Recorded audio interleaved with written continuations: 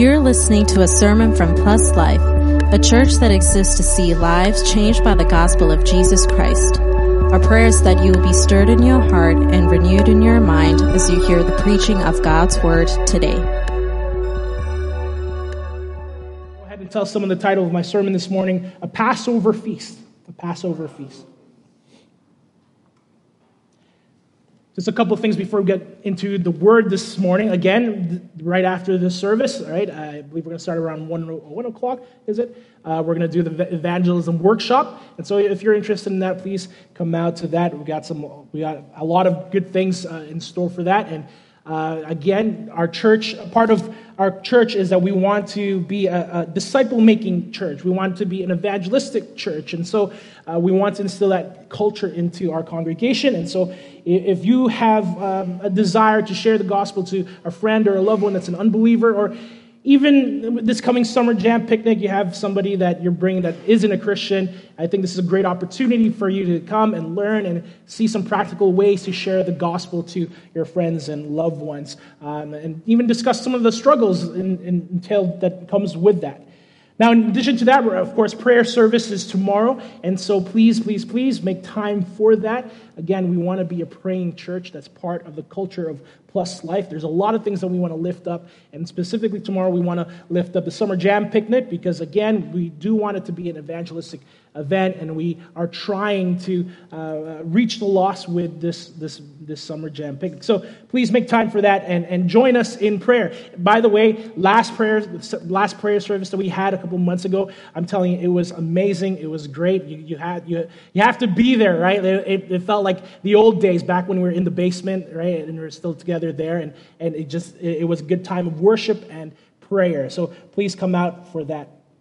Now, this morning, as we continue our study in the Gospel of John, as we just read, we're going back to this landmark miracle in Jesus' earthly ministry, the feeding of the 5,000. And as we mentioned, this miracle, in comparison to the other miracles that Jesus performs in his earthly ministry, has by far the largest scope when it comes to the amount of people it impacts or it involves. Again, Jesus feeds 5,000 men. That's not including the women and children. And remember, if you include them in the total, the number actually goes up to between 15,000 to 20,000 people in that single feeding. As we'll see, this miracle and the events that follow is a crucial turning point in Jesus' earthly ministry, hence why all four Gospels record it. Now, last week we looked at sort of the overall message or the overall theme that this miracle tries to communicate in all four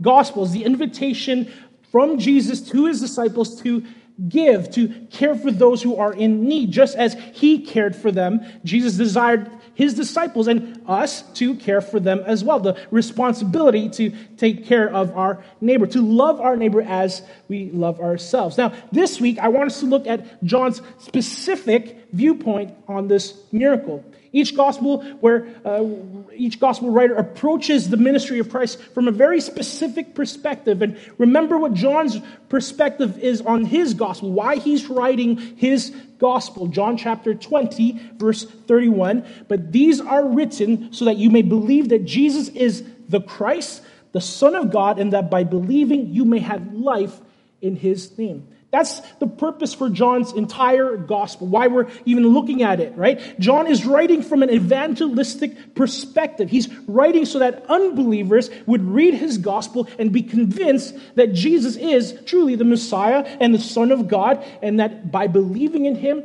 they would have eternal life. This is John's specific perspective throughout his gospel, and as we'll see, even when it comes to this miracle, John writes it with a specific intention of convincing his readers of this truth, of believing in Christ. Now, beyond our passage this morning, as we unpack the rest of chapter 6 in the next couple of weeks, there's a couple of things that we're going to notice as we go through it. First of all, this entire chapter is an overarching narrative, each scene building on top of the other, right? Just similar to how chapter 5 was, right? It actually flows similar to chapter 5, where first and foremost there is a miracle that takes place. The religious leaders or the people question Jesus about it. Jesus gives his answer. He gives his identity as the Son of God. Then at the very end, the people reject Jesus. And this chapter, chapter 6, follows a similar pattern as that. So keep that in mind. Secondly, this entire narrative of chapter 6 follows very closely to the story of the Israelites in Egypt, or even the Exodus from Egypt, from crossing the Red Sea, from wandering in the wilderness, being given the word of the Lord, with at the end of the day, and at the end of that story, only having a few faithful remaining in that story. So lots of Old Testament and Jewish references in this single chapter of John. John's target audience, again, in this chapter is really the Jews that he's speaking to, or at least that Jesus is addressing in this passage. Now, thirdly, as we go through this entire chapter, we have to see that John begins to reveal the heart of the Savior. We saw a glimpse of that already in the previous chapter, in chapter 5, and even sprinkled throughout the previous chapters. But if you remember, the reason why in chapter 5 Jesus was arguing or discussing these things with the Pharisees there was because in chapter 5, verse 34, he says, "I say these things so that you may be saved." That's a glimpse at the heart of the Savior. Christ desired even his enemies, the Pharisees, to come to faith, to be saved as well. And so keep that in mind, because as we go from this point towards the end of John chapter 6 and the chapters after that, we'll start to see more and more of Christ's heart for the sinner, for the lost. And that's very intentional, because that culminates to the high priestly prayer towards the end, right before Jesus is crucified. If there's any writer in the New Testament that talks most about the love of God, it's John the Apostle. And we see that a lot even throughout his letters later on, right? The idea that we get that God is love is from the Apostle John. So he's going to start talking more and more about that. He's going to start, he sort of dealt with all the theological truths at the beginning of his book, and now he's getting to the heart, the reasoning behind it all, the heart of Christ. So keep that in mind as we go through this chapter. And again, keep those things in mind. These themes are there, and we'll be unpacking that as we go along. Remember, our underlying goal for this series is to know our Savior more. Not just the truths that he is or who he is theologically speaking, right? There's a lot of stuff that we've already dealt with theologically, but our desire is to know our Savior more. And what is this truth, this reality that we are discovering about our Savior, at least starting from where our passage this morning, is that God is love, that God cares, that there is a reason as to why all of these things took place. A big question that we'll be answering this morning is, so what, right? All the themes and all the truths that we've discussed so far about Jesus being the Son of God, being equal with God in nature, in power, in authority, the big question there is, so what? Like, how does it affect me as a believer in Christ? Well, by God's grace, my desire starts showing you that beginning in our passage this morning. And my prayer is that you would come to know the heart of our Savior for you, that the Savior loves you, and has gone out of his way and has demonstrated the lengths of his love through his earthly ministry. So let's jump into our passage this morning and begin to unravel the heart of Christ demonstrated in our passage. Everyone say, jump for me. Amen. So our passage begins by saying, after this. I think it's important to note that this doesn't mean that this miracle takes place immediately after the events of chapter 5. If you've noticed so far in our study, John likes to make big leaps in time throughout the gospel. Unlike the synoptic gospels, Matthew, Mark, and Luke, where the other gospels try to maintain a pretty consistent chronological retelling of the earthly ministry of Christ, John diverges from that. Again, because he has a specific purpose, an intent for evangelism in his gospel, right? So where Matthew, Mark, and Luke will say something like Jesus did this and then he immediately went to this, John will simply say after this, still sort of sticking to that sense of chronology, but only to move on to the next story that further communicates his evangelistic message. And we know this to be true because as we looked at last week, the other Gospels record a whole bunch of other things in between this event, before this miracle. For example, there's the Sermon on the Mount. John the Baptist is beheaded. The disciples are sent out to preach the gospel. All of this happens, but John doesn't record it at all because, again, his specific purpose is an evangelistic one. He's writing very specifically to convince his readers to believe in Christ. Now, in addition to this, we know that there is a leap in time because as our passage reads next, Jesus went away to the other side of the Sea of Galilee, which is the Sea of Tiberias, and a large crowd was following him because they saw the signs that he was doing on the sick. It doesn't say which miracles they saw or when they saw it. Clearly not just referring to the miracle of the man at Bethesda on the healing that took place on the Sabbath in chapter 5. There were more miracles than that. John even says at the very last verse of his gospel, John 21, verse 25, now there are also many other things that Jesus did, were every one of them to be written, I suppose that the world itself could not contain the books that would be written. So John's gospel isn't definitive, meaning it doesn't contain everything that Jesus ever did. John's gospel is not definitive, it is distinctive. It presents Christ in a distinct light. And in verse 3, it says, Jesus went up to the mountain, and there he sat down with his disciples. The other Gospels describes this miracle taking place shortly after the disciples return from their sort of missionary journey, and Jesus takes them up on a mountainside to rest. We read in Mark chapter 6, verse 30, the apostles returned to Jesus and told him all they had done and taught, and he said to them, come away by yourselves to a desolate place and rest a while. For many were coming and going, and they had no leisure even to eat.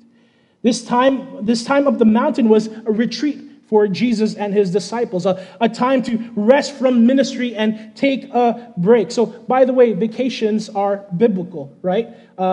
Naps are biblical. Remember when Jesus was napping on the back of a boat? Just saying to my wife, right? She's not here. That's great. She lets me take a nap at night. So that's great. Verse 4, now the Passover, the feast of the Jews, was at hand. Again, another indicator of a passage in time. Chapter 5 begins with a feast, and now chapter 6 is taking place at another feast. The feast in chapter 5 is not identified, but it's either the Feast of Booths or another Passover, which means that this miracle takes place either 6 to 12 months further down the road, further down in time. Now, beyond this verse, alluding to a passage in time, it also gives us a context to the target audience of this chapter, again, in John's gospel. As mentioned, this chapter connects a lot of dots between the Jews involved in this miracle and the Jews involved in the Exodus. Similar to the Passover in Exodus, there is a feast involving unleavened bread.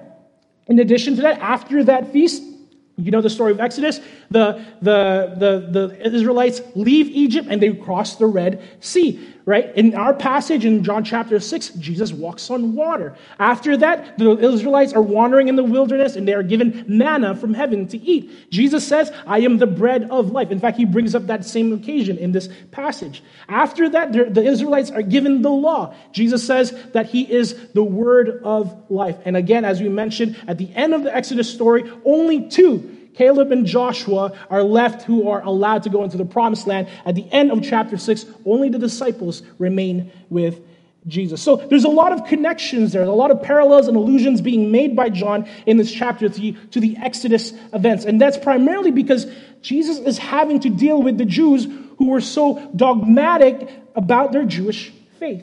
The laws, the customs, the traditions, similar to the Pharisees back in chapter 5, who studied God's word but did not believe God's word. They just simply followed the rules. These Jews in chapter 6 are of a similar mind.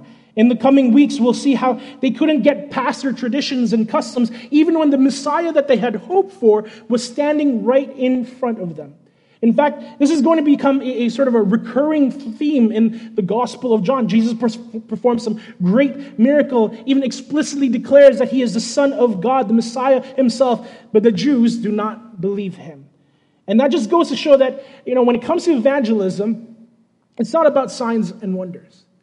It's not about performing some miracle to get the attention of the lost. It's not about performing a miracle to draw people to God. Jesus fed over 5,000 people in a single day, and at the end of the day, those same people rejected him. As Jesus explains in this chapter, only the Father, only God can draw people to the Son, and only by his grace can people believe and come to salvation. So now let's go back to verse 5 of our passages. It says, lifting up his eyes then and seeing that a large crowd was coming toward him, Jesus said to Philip, where are we to buy bread so that these people may eat? As we mentioned last week in the other Gospels, it points out that Jesus feels compassion for the crowd that he's ministering to. And out of that care, he desires to feed them. He will come back to this in verse 6. It says, he said this to test him, for he himself knew what he would do. He's talking to Philip, right, and testing him. Jesus already knew what he would do to minister to these hungry people. But again, as the theme goes throughout all the Gospels, right, that he's inviting his disciples to participate in this miracle, to take responsibility of those who are in need. He wanted his disciples to have a heart of compassion as well. Then in verse 7, Philip answered him, 200 denarii, that's 8 months' worth of wages, 200 denarii worth of bread would not be enough for each of them to get a little. One of his disciples, Andrew, Simon Peter's brother, said to him, there is a boy here who has 5 barley loaves and 2 fish, but what are they to so many? As we mentioned last week, Philip was more pragmatic, right? He was the numbers kind of guy. He did the math, pulled out his calculator, like, Lord, we don't have enough money for this, right? Even if we work for 8 months, they're not even going to get a little. Meanwhile, Andrew was a sarcastic guy. He was like, hey, Lord, we got some 5 loaves and 2 fishes. Will that be enough? It's like, obviously not, Andrew. Like, thanks for the help. Not, right?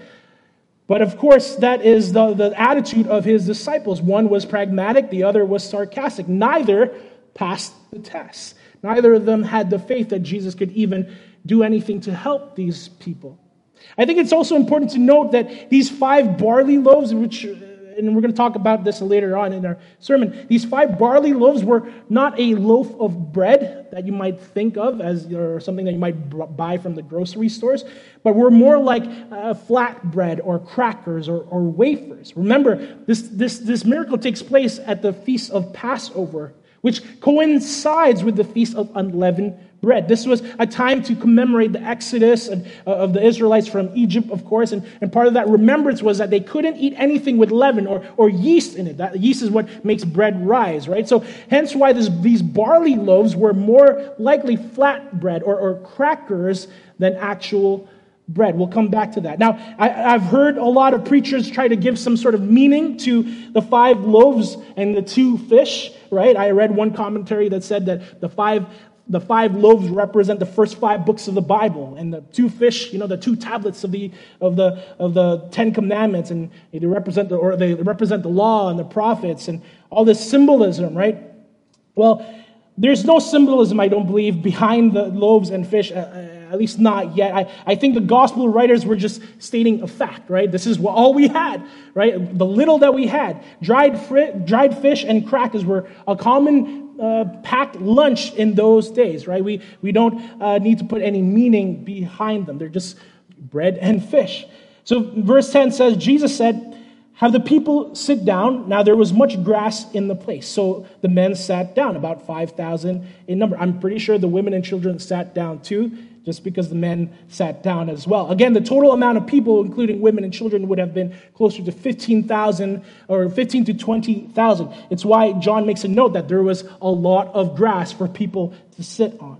Then verse 11, it says, Jesus then took the loaves, and when he had given thanks, he distributed them to those who were seated, so also the fish as much as they wanted. And when they had eaten their fill, he told his disciples, gather up the leftover fragments, that nothing may be lost. So they gathered them up and filled 12 baskets with fragments from the 5 barley loaves left by those who had eaten. Again, the 12 baskets is not a sign, right? People start alluding it to, the 12 tribes of Israel or the 12 disciples or how many kids my God wants me to have. Like, no, There's no connection there, right? John is not big on numerical metaphors in his gospel. He's pretty straightforward and clear-cut when it comes to his metaphors as we continue to study. But what is John trying to communicate in our passage here? What is he trying to demonstrate in our passage? Well, first and foremost, he's trying to demonstrate the power of Christ. The power of Christ. Again, this verse in verse 11 says, Jesus then he took the loaves, and when he had given thanks, he distributed them to those who were seated, so also the fish, as much as they wanted. Maybe you've heard people refer to this miracle as Jesus multiplying the loaves and fishes, and true enough, there is that. Jesus does increase the amount of food numerically, but in more recent times, I've actually heard, and I guess in an effort to deconstruct this miracle and put some logic or reason to this event, people have suggested that Jesus made it so that those 5 loaves and 2 fish were enough for everyone to eat. Everyone sort of just broke a little piece off and then passed it on, and everybody, all 15 to 20,000 people, was able to take a piece of that loaf or whatever. Although, on the other hand, I heard someone suggest as well that some modern thinkers suggest that they actually had enough food. And what ended up happening is that, people sat down on the grass and, they saw this little boy share their food. And so they were inspired to share their own food. And everyone started sharing their food. And, everyone was happy. And everyone started singing, "Kumbaya, my Lord." And, a real socialist moment, right? And that's why Jesus is a socialist, according to some commentators. Well, that's not what happened in our passage. So let's debunk this theory a little, right? Let's debunk these thoughts a little. One, as mentioned, there were barley crackers, not loaves of bread, as you would buy from a store. Really hard to split 5 crackers evenly between 20,000 people. Pretty straightforward. Have you ever tried to split a cracker? Right? It's difficult. You get crumbs, right? And the fish, right? They would have been sardines, similar to the small sardines that you'd buy in a can. Remember, this was a little boy's packed lunch, right? It's oftentimes my 3-year-old son, Judah, he only runs on a juice box and a cheese stick, right? He doesn't need much, right? The same thing with this little kid, right? He doesn't need much. Don't worry, we actually feed him. But my point is that this kid, right, he doesn't need much. This is just his packed lunch. This is lunch money, right? And so there's not enough to go around to everybody. And as per the theory that everybody just pulled out their own lunches and started sharing their meal, the Bible doesn't say that. It's very clear that they ate whatever Jesus gave to them. Not to mention a couple of verses down or a couple of paragraphs down, the people followed Jesus because they got free food. It says in John chapter 6, verse 26, Jesus answered them, "Truly, truly, I say to you, you are seeking me, not because you saw signs, but because you ate your fill of the loaves." So it wasn't their own lunch that they were eating. They were stalking Jesus because they got free food. They saw Jesus Sunday afternoon at Costco, right? Free samples, right? All you can eat. But they wanted more food from Jesus. So sorry, this isn't a story about, sharing is caring and the human capacity to do good and provide for each other's needs. No, and to think that it is absolutely belittles what Christ demonstrates in our passage and the point that John is trying to make. What Christ is demonstrating here is his power, specifically his power to create something out of nothing. Remember John's bold statement about Jesus at the very beginning of his gospel, John chapter 1, verse 1 to 3. In the beginning was the Word, and the Word was with God, and the Word was God. He was in the beginning with God. All things were made through him, and without him was not anything made that was made. Jesus was demonstrating his divine power to create something out of nothing, and John was testifying to that fact. Jesus took the 5 loaves and 2 fish, gave thanks for them, and then proceeded to create more from nothing. Could you imagine that, by the way?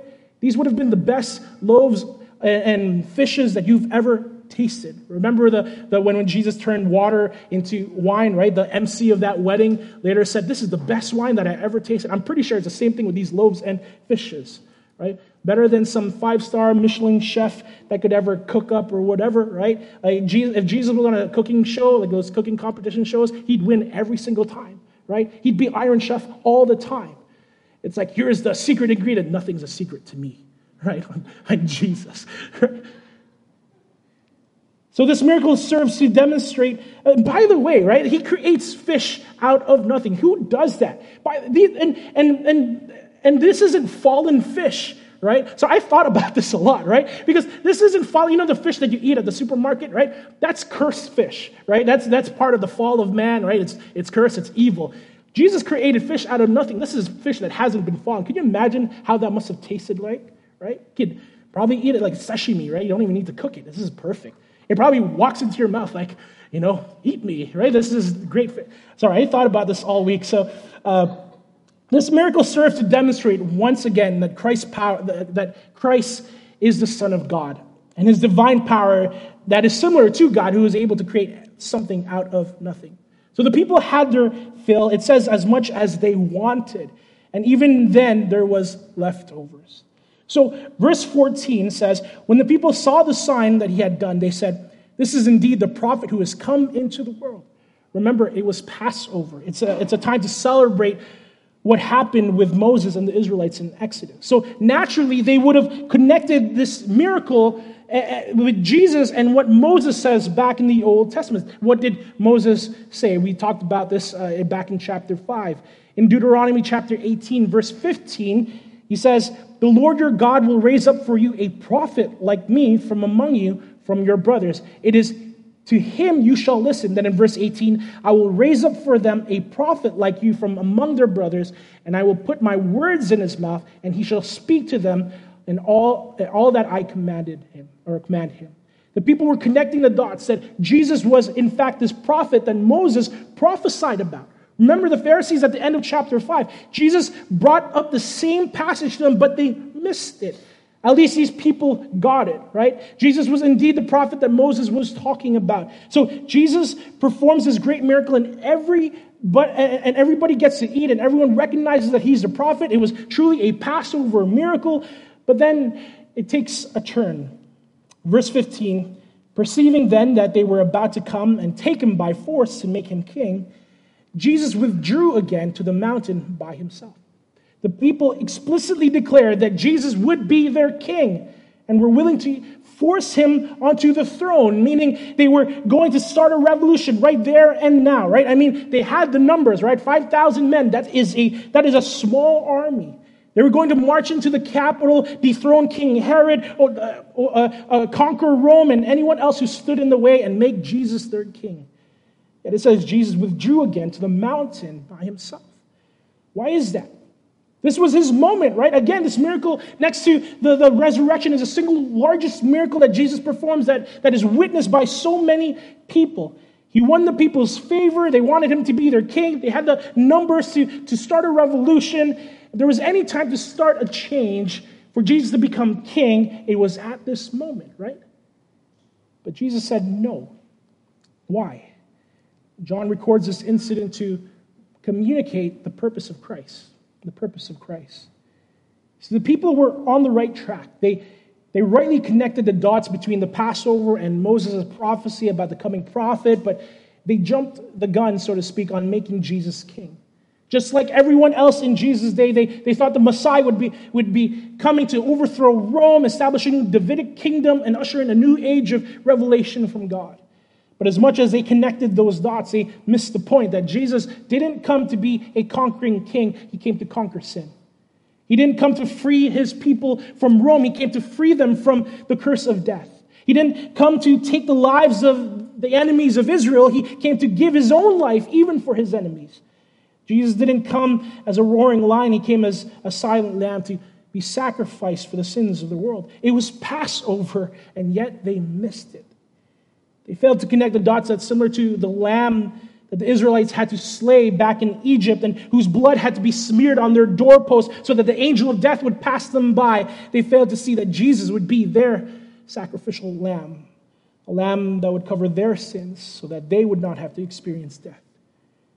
That's why Jesus withdrew. He wasn't functioning on the timeline of man or by man's will or for man's purposes or man's plans or man's preferences. He was following the will and plan and purposes of the Father. Just a couple of verses later, Jesus even says in John chapter 6, verse 38, "For I have come down from heaven not to do my own will, but the will of him who sent me."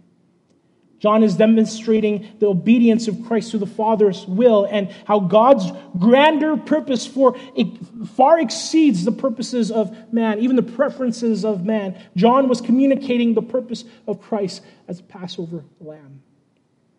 So now the most important question of all comes, right? So what? Pastor Ian, this was, great and all, but so what? And I'm glad that you connect the dots and you looked at all the context of that, but so what? How does it affect my walk with Christ? And why is it so important that John communicates the power and the purpose of Christ through this miracle? Well, as I was preparing this sermon and studying this passage, that same question struck me really, right? Like, why is this so important, Lord? Like, why does John tell this miracle this way? And more specifically, I was asking God, Lord, what do you want to tell to your people this weekend? I don't get it. That's often my conversations with God. Like, I don't get it, Lord, right? And as I continued my study in this passage, the Holy Spirit highlighted something to me that I didn't see before, and I don't know if you caught it as well. I found something that John says that the other Gospels does not say. And I think it's key to answering this question of so what? Why is this miracle so important? So let's look at Mark chapter 6. We're going to compare some passages here. Look at Mark chapter 6, verse 41 with me. This is Mark's account of this miracle. It says, and taking the 5 loaves and the 2 fish, he looked up to heaven and said a blessing and broke the loaves and gave them to the disciples to set before the people. And he divided the 2 fish among them all. In Luke chapter 9, verse 16, same account. And taking the 5 loaves and 2 fish, he looked up to heaven and said a blessing over them. Then he broke the loaves and gave them to the disciples to set before the crowd. In Matthew chapter 14, verse 19, then he ordered the crowds to sit down on the grass, and taking the 5 loaves and the 2 fish, he looked up to heaven and said a blessing. Then he broke the loaves and gave them to the disciples, and the disciples gave them to the crowds. That's the other Gospels' accounts, right? Very consistent, very similar. But look what John says, verse 11 of our passage. Jesus then took the loaves, and when he had given thanks, he distributed them to those who were seated. So also the fish, as much as they wanted. Did you catch the difference? In the other Gospels, it says that Jesus gave the food to the disciples to be distributed. Again, fitting sort of that theme that God is inviting us to care for those who are in need. But that's not what John is about. Again, remember, his purpose in his gospel is an evangelistic one.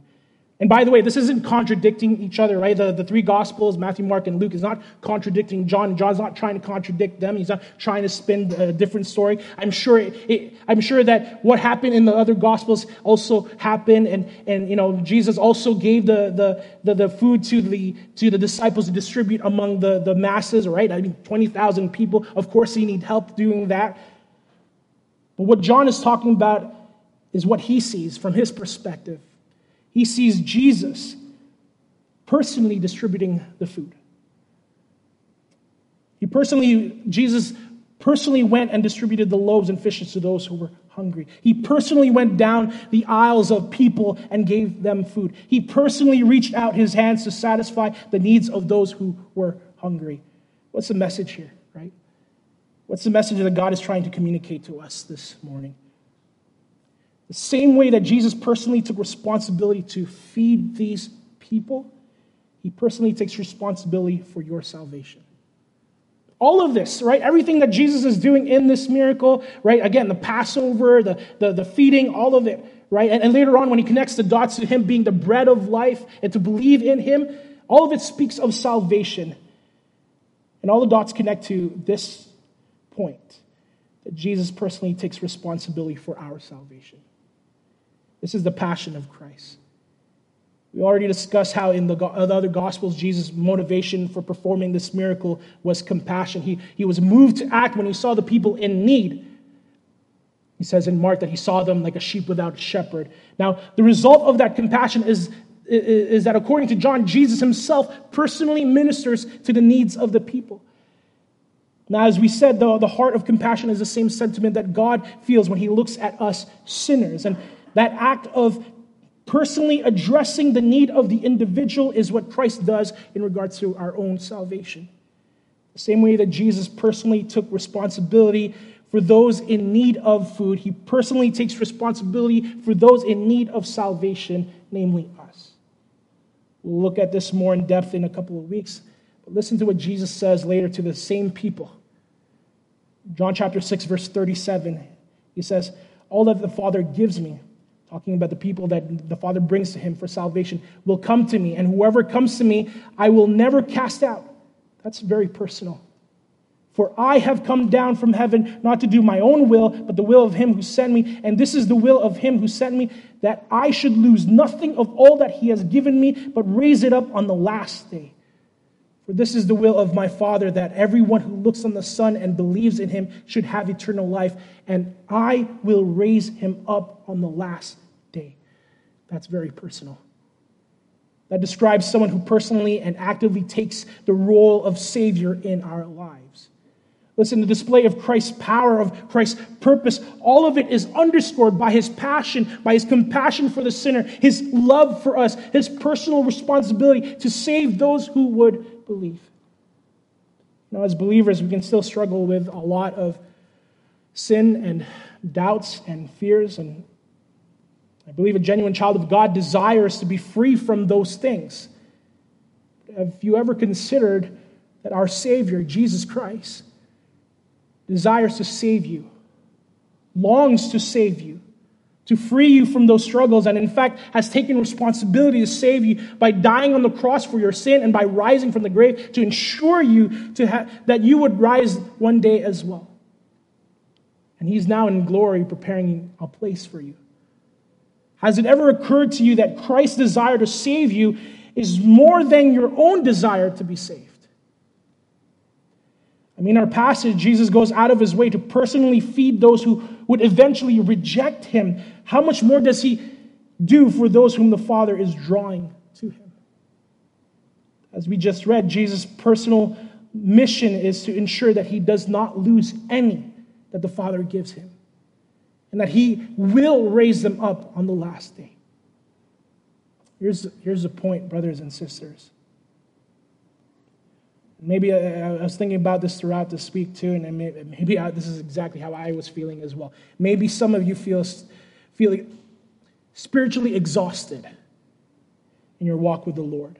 Maybe some of you have been struggling in sin.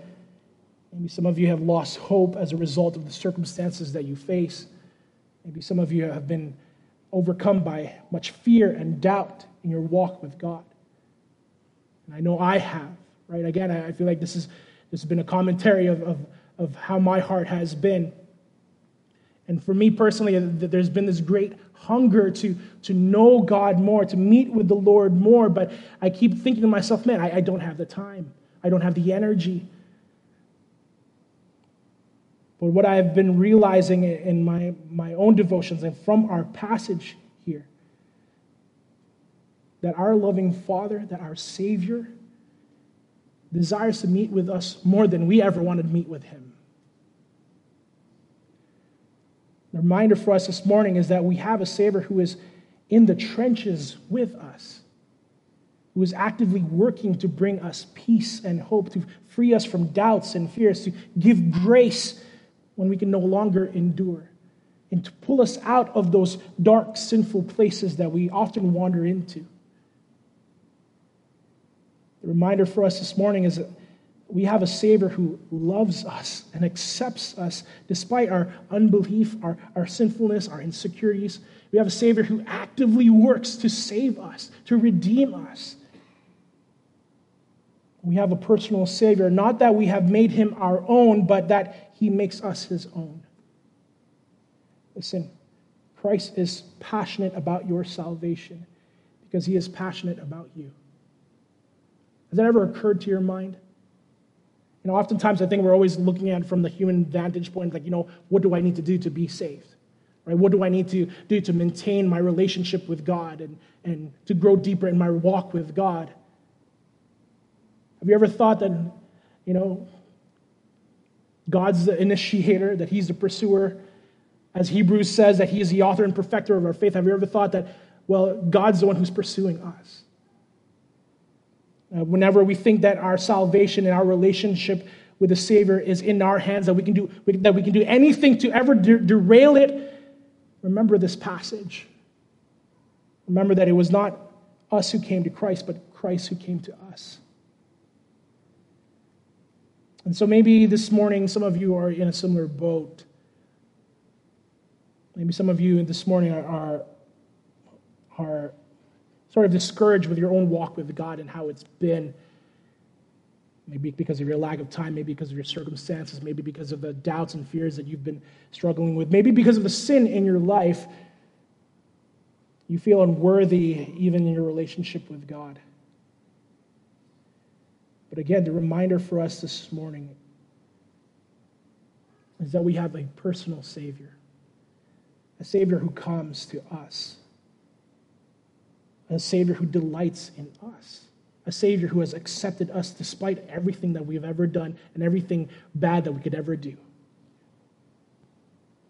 We have a Savior that loves us. And to the unbeliever, the invitation is the same. It's the gospel that we preach and we stand for. That a holy God, a God that is so good, sent his Son to die on our behalf because of our sins.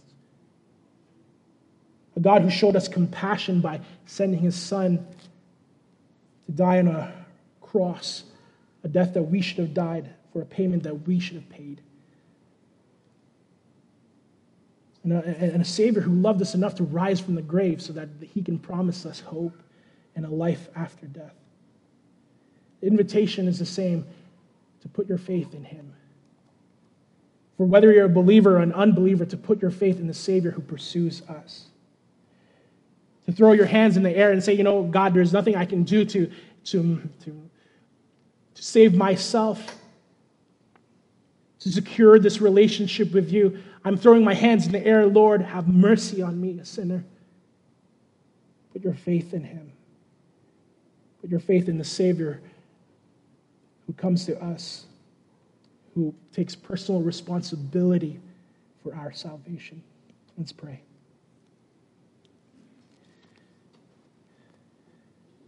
Gracious God and Heavenly Father, Lord, we are reminded and we are convicted, Lord God, of your great love for us.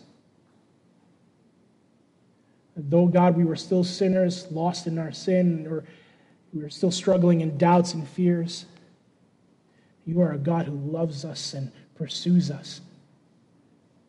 And that great pursuit is all the more exemplified by you sending your Son, Jesus Christ. Lord, forgive us for the times that we take advantage of your grace, or we think that it's by our strength or by our willpower we will secure our relationship with you. Lord God, humble us. Remove our ego, Lord God, and help us see and recognize that it is you. It is all in your hands. It is all by your grace and your mercy. There's nothing that we have done to ever merit, oh Lord, your love. Yet you loved us anyways. Not some choice, not some act or a deed, not some potential that we could ever be, that you chose to love us, Lord. You just really loved us. So I pray, O Lord, that you would return to us the joy of our salvation. I pray, O Lord, that you would return to us a delight in your word, in your presence, in our relationship with you. And for the weary sister or the discouraged brother, I pray, O God, that you would reignite in them a passion for you. That you, first and foremost, that God, you would remind them of your great love for them. That God, that you are even today pursuing them. That even today you are desiring to grow deeper in relationship with them. That God, your work of salvation did not just stop at the cross and in the grave, that even today, that you are a personal God, a God that is in the trenches, a God that is in our struggles, a God that is in our heartbreaks, a God that is in our loneliness. You are a God in our pain. That just as Christ demonstrated compassion and love and care to these hungry people, that your heart yearns and breaks even for us in our spiritual needs. As much as in the physical needs, that God, your heart breaks for us as you see us in our sin. You see us in our doubts and fears. And just as you, Lord, took responsibility for those who were in need in our passage and in the story, Lord God, you take responsibility for us. You call us your own. We are your possession. Thank you that you have loved us so much with such an everlasting love, with a great love, oh God. I pray, Father, that we would desire to love you in return, to put you first in return, to abide in your love. God, help us in this. We know that we have nothing in us to do this. It's all by your grace and all by your Spirit. I pray these things in Jesus' name. Amen. Thanks for listening. We hope that you were blessed by the sermon today. If you would like to learn about the gospel or know more about our church, please visit pluslifepeople.com. Remember to subscribe for more content. Until next time, stay blessed.